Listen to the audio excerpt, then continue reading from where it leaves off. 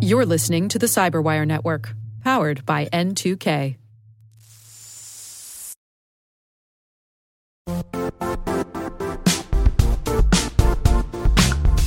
Don't struggle to align your organization's cybersecurity with business risk. Get the only solution that goes beyond reacting to threats with vulnerability and risk monitoring. You need the next evolution of MDR, and only Critical Start delivers it.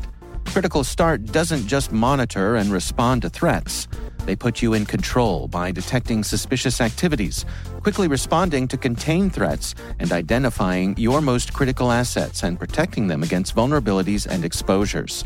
With continuous visibility, expert guidance, and measurable risk reduction, Critical Start has redefined what it means to manage cyber risk.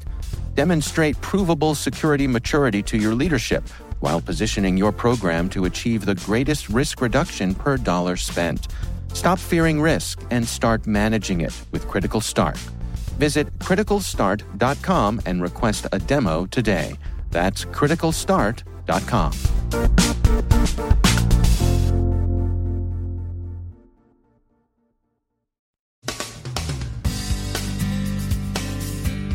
Sino-Indian conflict extends to cyberspace, Invisimol connected to Gameradon, spyware found in Chrome extensions, phishing around technical defenses, and some criminal use of CAPTCHAs.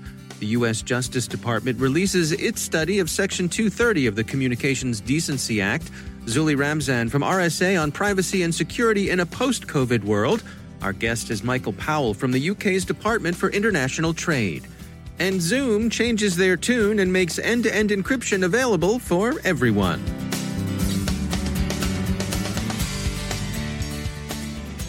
From the Cyberwire studios at Data Tribe, I'm Dave Bittner with your Cyberwire summary for Thursday, June 18th, 2020.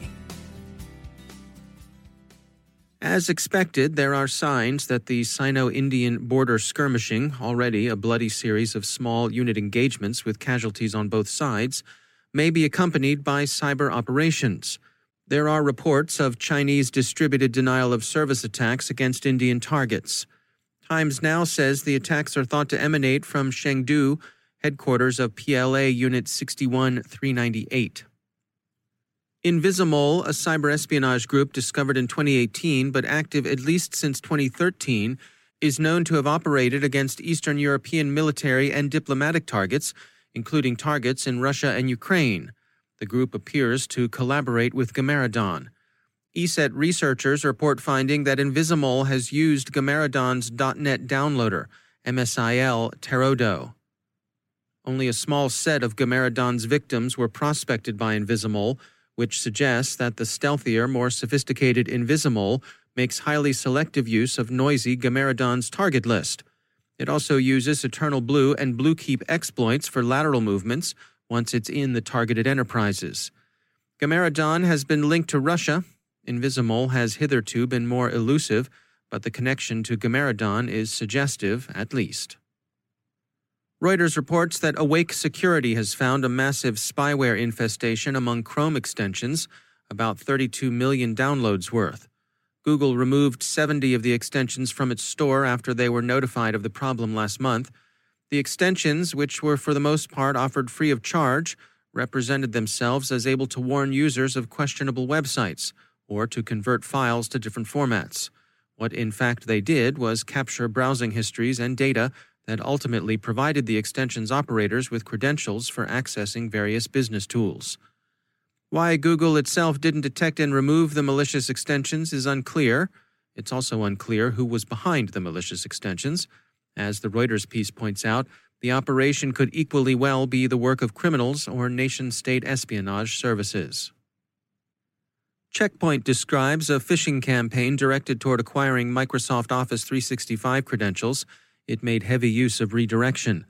The phishing emails weren't particularly polished. They told recipients they had some voicemail waiting for them, but the use of hijacked servers and domains were. The criminals used an Oxford University email server to send their messages. The recipients were directed to malicious sites in a hijacked Samsung domain hosted on an Adobe server. The goal was to steal targeted network access credentials. and the hijacked servers and domains facilitated the passage of the phishing emails through enterprise security systems. Remember the high-minded chatter in the underworld early in the pandemic about how criminals should restrain themselves for the sake of the common good? Right. We didn't believe it either. But anyone still persuaded that cybercriminals have trimmed their attacks out of public-spirited responsibility during the COVID-19 pandemic will be disillusioned by a digital shadows study of criminal forums.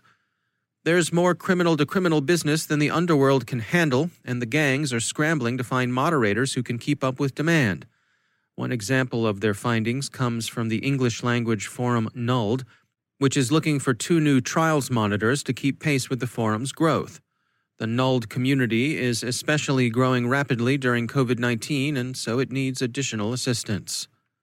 So what does a moderator do for a cyber mob? Digital Shadows explain that the typical criminal forum, whether it speaks English, Russian, or any other language, is organized as a pyramid. An administrator sits at the top, exercising general directions. Beneath the administrator are moderators who handle day-to-day operations. As Digital Shadows puts it, taskings vary, but moderators enforce forum rules, answer questions, organize content, and watch for crook-on-crook scams. Not just anyone has what it takes to be a moderator. They should, the one ads say, be friendly and approachable people who know how to use their initiative. Nulled explains that they should be able to maintain peace and order in the shout box as they find and expel spammers, leechers, and multis. They should be mature and handle situations professionally, be good at making unbiased decisions, and above all, treat each member equally. And people like that are hard to find. Ask any HR department. The UK has a strong presence on the global cybersecurity stage with a healthy ecosystem of universities, government organizations, and private sector security companies. Michael Powell is cyber representative to North America for the UK's Department for International Trade, and he offers these insights. We recently published a report in January put together by the Department for Digital Culture, Media and Sport. And at the moment, we've estimated the size of that market to be around £8.3 billion. And that's a 46% increase since we last assessed the market in 2016. And that is just for pure cyber businesses, so it doesn't include defense or any of the other areas of security. And so who are some of the leaders there in the UK in terms of some of the organizations that we would know about, the household names when it comes to cybersecurity? Yeah, absolutely. So Darktrace, obviously a very popular solution globally. And then the likes of Glasswall, you may have come across Garrison Technologies, Nominet. So some fairly global brands. But then you also have presences there from IBM, from Northrop Grumman, from Raytheon. So some of the large US defense contractors you'll be very used to seeing in the press here in the US. And so what is your advice for organizations here in North America who want to establish a working relationship with companies in the UK? That's exactly what we're here to do as UK DIT. So my advice to them is to reach out to us as UK DIT. That's exactly what we are here to do. And we can assist them with either the G2G connections or the commercial connections that they need if they're considering either setting up an office or working collaboratively with somebody in the UK sector. Do organizations find that this could be a first step into a larger exploration of European markets in general? We think so, yes. I mean, we have the ongoing topic of Brexit, which I'll avoid. But absolutely, yeah. Being in London, you're still geographically very close to Europe, and you're in the right time zone to do business there. So we have historically found, because of the similarities between the UK and the US market, the UK market is a really good landing pad for US companies that then want to consider expansion into the rest of Europe as well.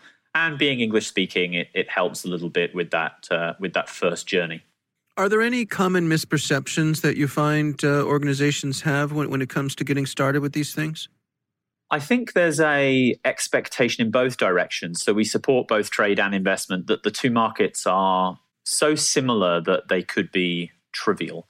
I would say, whilst, yes, they share a language and, we clearly share a lot of similarity, as I've just said, the markets are actually very different. The reasons that people buy, the motivations can be different. So actually, it's understanding that whilst they're similar in a lot of ways, there are differences. And when it comes to marketing your solution, there'll have to be a slightly different way that you go about doing that. What are some of the differences? I know you'd ask me that. So I would really just say it's, for me, what I've seen, it's around buying. In the US, people are very used to being sold to. So when I provide advice to UK businesses, I tell them, be bold. Be very clear what your solution does. Ensure that you can differentiate it in 90 seconds from everybody else's solution. And get ready to actually have 100 conversations, and perhaps 10 through one of those will play out. I would say the sell in the UK is often far more relationship driven. So it will be ensure that you're attending the right forums, show that you're present, show that you are a thought leader, and demonstrate that you are there. And you're not just there to sell to the market, but you're also there somehow to contribute to the market itself. And having that presence over a period of time will then sort of engender a trust in your organization, which means you're far more likely to be successful in the UK market. That's Michael Powell. He's the cyber representative to North America for the UK's Department for International Trade. It turns out that CAPTCHAs, those I'm not a robot questions designed to keep bots out of sites, can be used for evil as well as good. The good guys use automated tools to detect malware, and Ars Technica reports, citing Microsoft discoveries, that some criminals are now using CAPTCHAs with their maliciously crafted Excel files in order to help them steer clear of automated defenses. The U.S. Justice Department yesterday issued its review of Section 230 of the Communications Decency Act. Section 230 has generally served to shield Internet platforms from various forms of civil and criminal liability. The department recommends 4 categories of reform that it says would bring the balance of various interests into line with the ways the Internet has evolved since the law was passed in 1996. The revisions would incentivize online platforms to address illicit content, denying Section 230 protection to genuine bad actors, carving out exceptions for terrorism, child abuse, and cyberstalking, and for case-specific carve-outs that would remove protection from platforms that knew, in a specific case, that third-party content was illicit. The proposed revision would also clarify federal civil enforcement capabilities, promote competition, and would help in, quote, promoting open discourse and greater transparency by replacing vague terminology and defining good faith. Zoom, hearing the customers speak, has decided to reverse itself. The company will henceforth offer end-to-end encryption to all users of its remote conferencing service. And finally, we note with respect and condolences the passing of Dame Vera Lynn, who died this morning at the age of 103. Famous as the Force's sweetheart, whose songs, especially We'll Meet Again, comforted British soldiers, sailors, and airmen during the Second World War, Dame Vera returned to the public eye 2 months ago when she offered similar encouragement to people struggling with COVID-19, the measures being taken to control it. So we spare a thought for a life that was as well lived as it was long.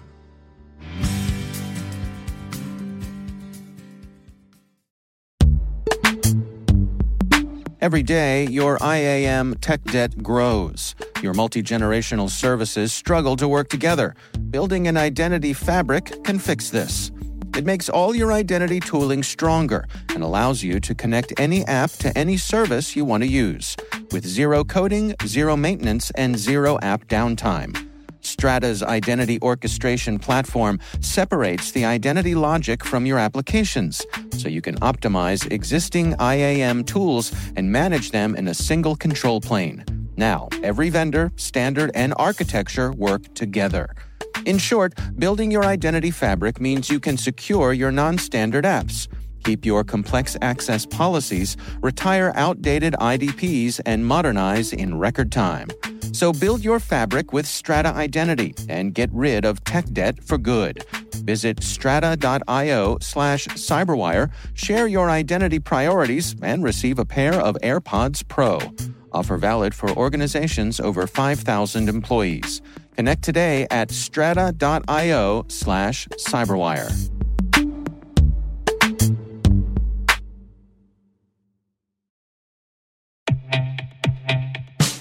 And now, a word from our sponsor, 6sense.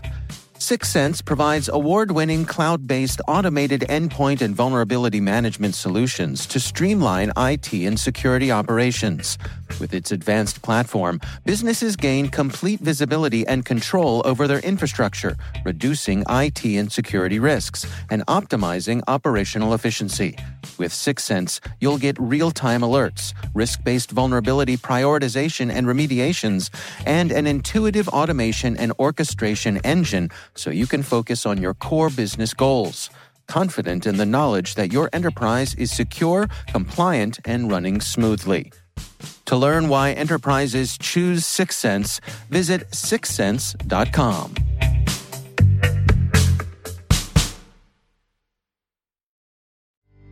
And joining me once again is Zulfikar Ramzan. He's the Chief Technology Officer at RSA. Zuli, always great to have you back. I want to touch today on your thoughts on what it's going to look like when we come out of this COVID situation. How are we going to approach privacy and security when we're on the other side of this? First of all, Dave, I think that there's this interesting notion. If you think about COVID-19, it has been the single greatest accelerant of digital transformation in recent times. It's really forced people to embrace digital technologies. People have supplanted their physical presence at work with video conferencing and collaboration tools. Classrooms have been replaced by distance learning environments.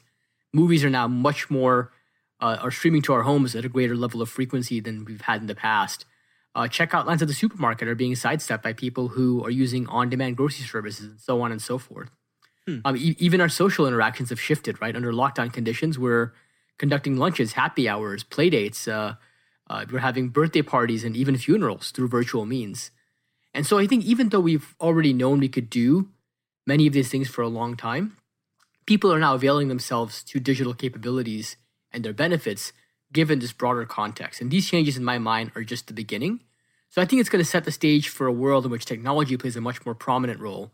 And that means areas like digital privacy and digital risk become more, involved and increased notion that we have to consider.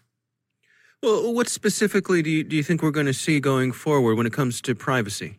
So first of all, I think there's a big question around the notion of individual privacy, especially in a health context, versus systemic risk. And so today, and I'm sure it's true for each of us, our interest in the health status of any individual and the impact it can have on an overall system has never been greater. Now, in the future, I think we're going to see more and more that people will be required to prove or provide some form of attestation about the state of their physical health. That could happen in different settings. And already we're seeing in some countries and some places where you can't board an airplane without having a temperature check done.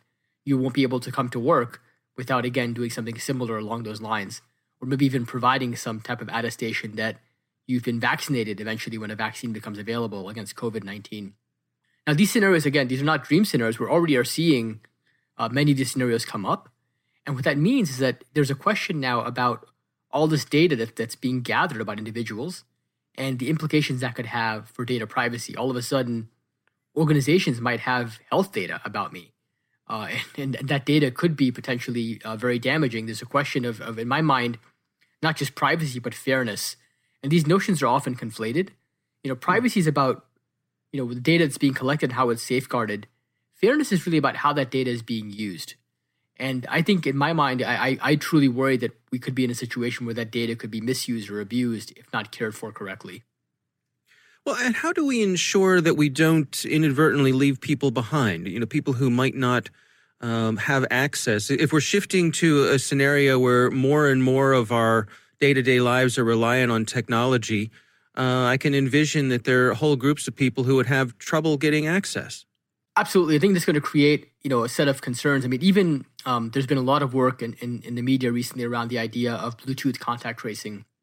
And the challenge with Bluetooth contact tracing, one of them challenges is that not everybody has a Bluetooth phone or has a mobile phone that they're willing to allow or in that process, even if they have the capabilities. And for these technologies to be successful in any way, shape, or form, you need a critical mass of data. And I think that you're absolutely right. These are fundamental issues that are going to come up over and over again. The good news is that there's been a lot of work in epidemiology and other fields around how we can implement these types of mechanisms without digital technology. And so the idea of contact tracing, for example, has been around for decades. It's not new at all in the context of immunology and epidemiology. What is new maybe is trying to use digital technology to accelerate or make it more widespread. And so I think at the very least, we will have fallback mechanisms in key areas. But it's not always a good replacement in either case. And I think we have to struggle with how we're going to manage society in this future world. Yeah. All right. Well, Zulfikar Ramzan, thanks for joining us. Absolutely. Thank you, Dave.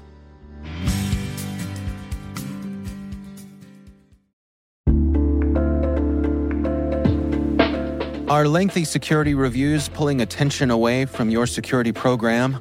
With the largest network of trust centers, Vanta can help you streamline security reviews to win customer trust, save time, and close deals fast.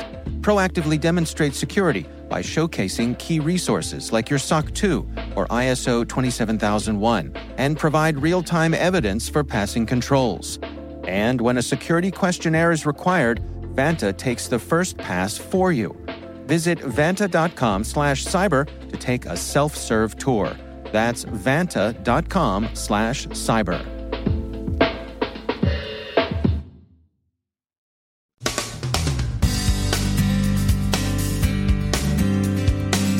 And that's the Cyberwire. For links to all of today's stories, check out our daily briefing at thecyberwire.com. And for professionals and cybersecurity leaders who want to stay abreast of this rapidly evolving field, sign up for Cyberwire Pro. It'll save you time and keep you informed. Listen for us on your Alexa smart speaker, too.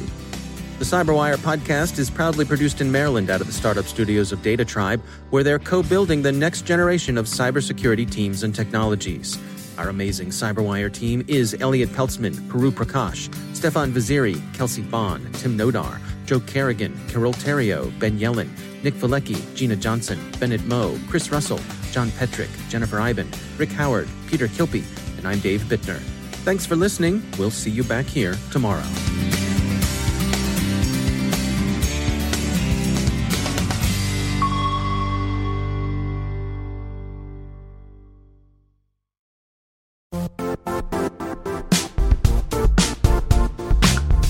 And now, a word from our sponsor, Zscaler, the leader in cloud security. Cyber attackers are using AI in creative ways to compromise users and breach organizations. In a security landscape where you must fight AI with AI, the best AI protection comes from having the best data. Zscaler has extended its zero-trust architecture with powerful AI engines that are trained and tuned by 500 trillion daily signals. Learn more about Zscaler Zero Trust Plus AI to prevent ransomware and AI attacks. Experience your world secured. Visit zscaler.com/zerotrustai.